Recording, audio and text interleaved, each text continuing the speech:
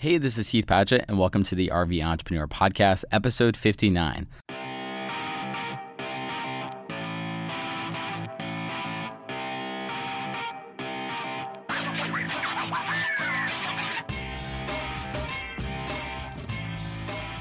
I'm recording today's episode from Myrtle Beach, South Carolina, where Alyssa and I are camping at the KOA here in town. It's 140 steps away from the beach, so our goal is to go every day and just take a couple minutes off work and go enjoy the beach together.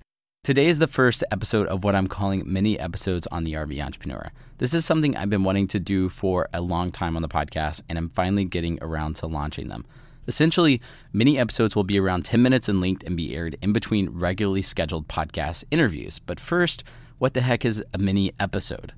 I want the overall purpose of the podcast to stay the same. The goal of helping people make the transition to full-time travel by bringing on valuable guests and sharing valuable content that will help you do that.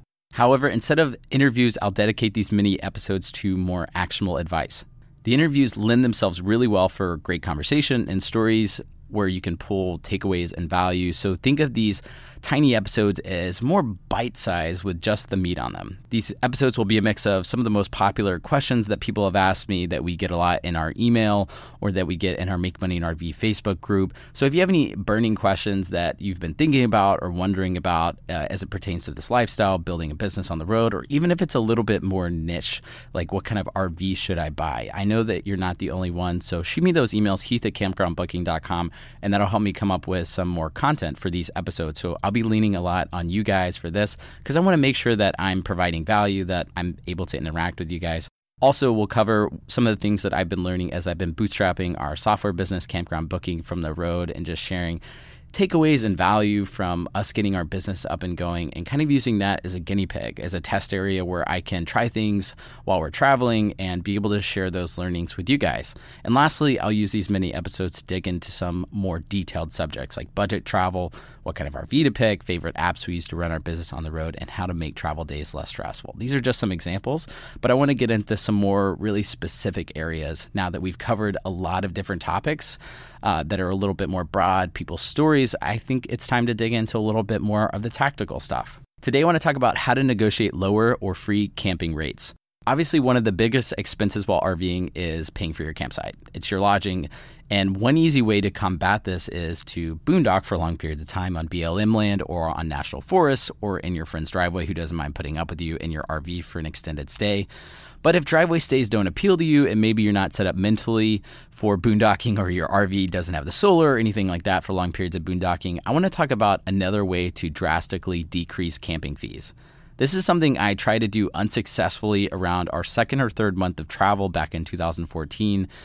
I had the bright idea that, as two 23-year-olds, we were doing a little bit of blogging for ourselves and RV companies. I could easily just reach out to campgrounds and ask for a free stay. I don't know why the heck I thought that. I was dumb.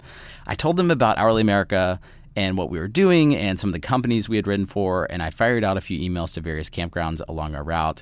And not surprisingly, none of them got back to me. Looking back, I'm not surprised at all. I don't even think I gave them a clear deliverable. And plus, I reached out to them over email, which I also realized was a big mistake. Either way, my first attempt to try and reduce our camping fees was unsuccessful. Yet this past fall, we were able to secure a few free months of lodging at a campground in the San Marcos area in exchange for a video, as well as multiple other stays along our route in exchange for providing some type of service, either video, writing blog posts about the campground, or a couple social media posts.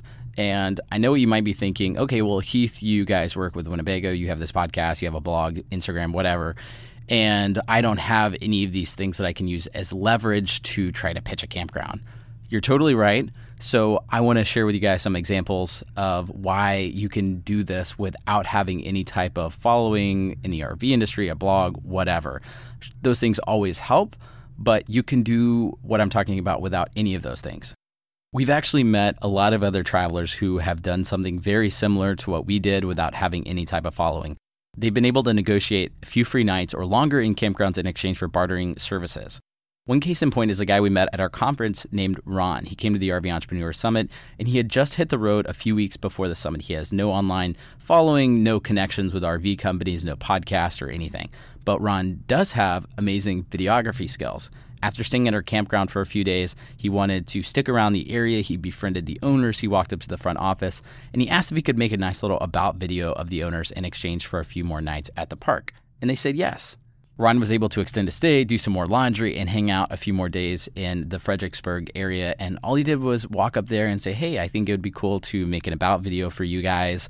I like y'all, and I think you could go on your website. You could bring more campers to the park because they get to know you as the owners a little bit more. And they said yes.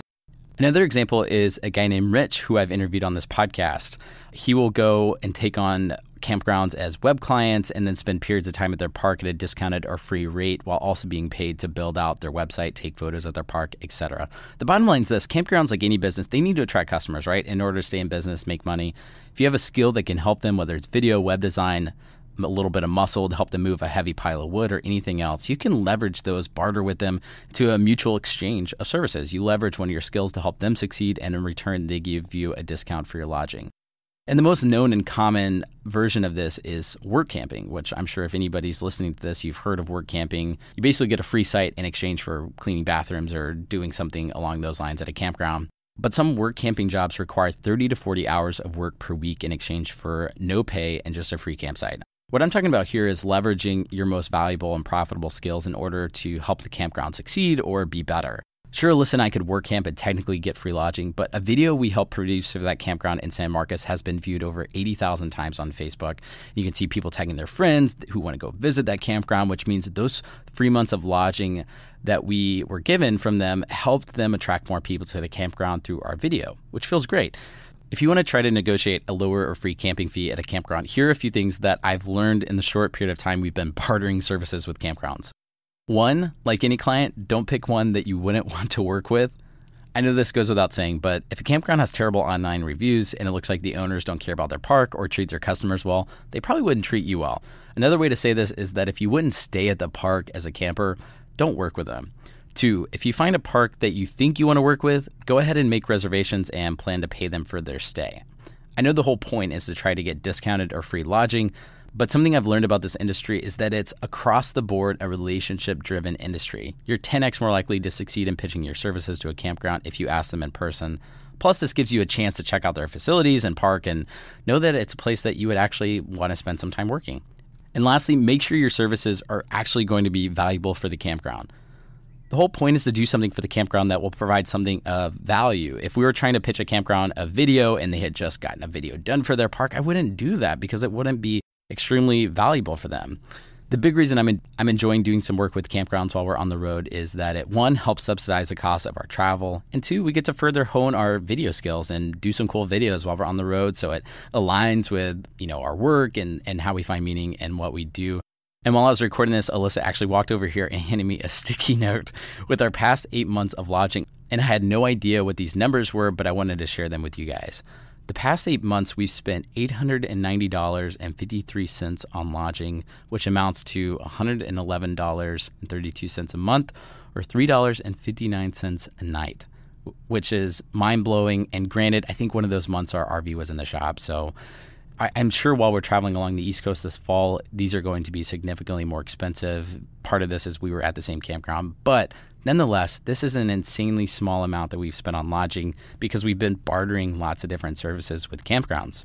And once you get one, it's easy to kind of take that and replicate it and show, hey, we did this video or we did this project for this campground and it worked out really well, and they can be a testimonial for you guys and things like that. Awesome. Thank you guys for tuning in to this first mini episode of the RVE Entrepreneur Podcast. I'm going to be releasing these every Friday. So if you have any questions or any topics that you want me to cover, shoot me an email, heath@campgroundbooking.com. I would love to hear from you guys and come up with new concepts for some of these mini episodes. Thank you guys for tuning in, and I'll see y'all next time on the RVE Entrepreneur Podcast.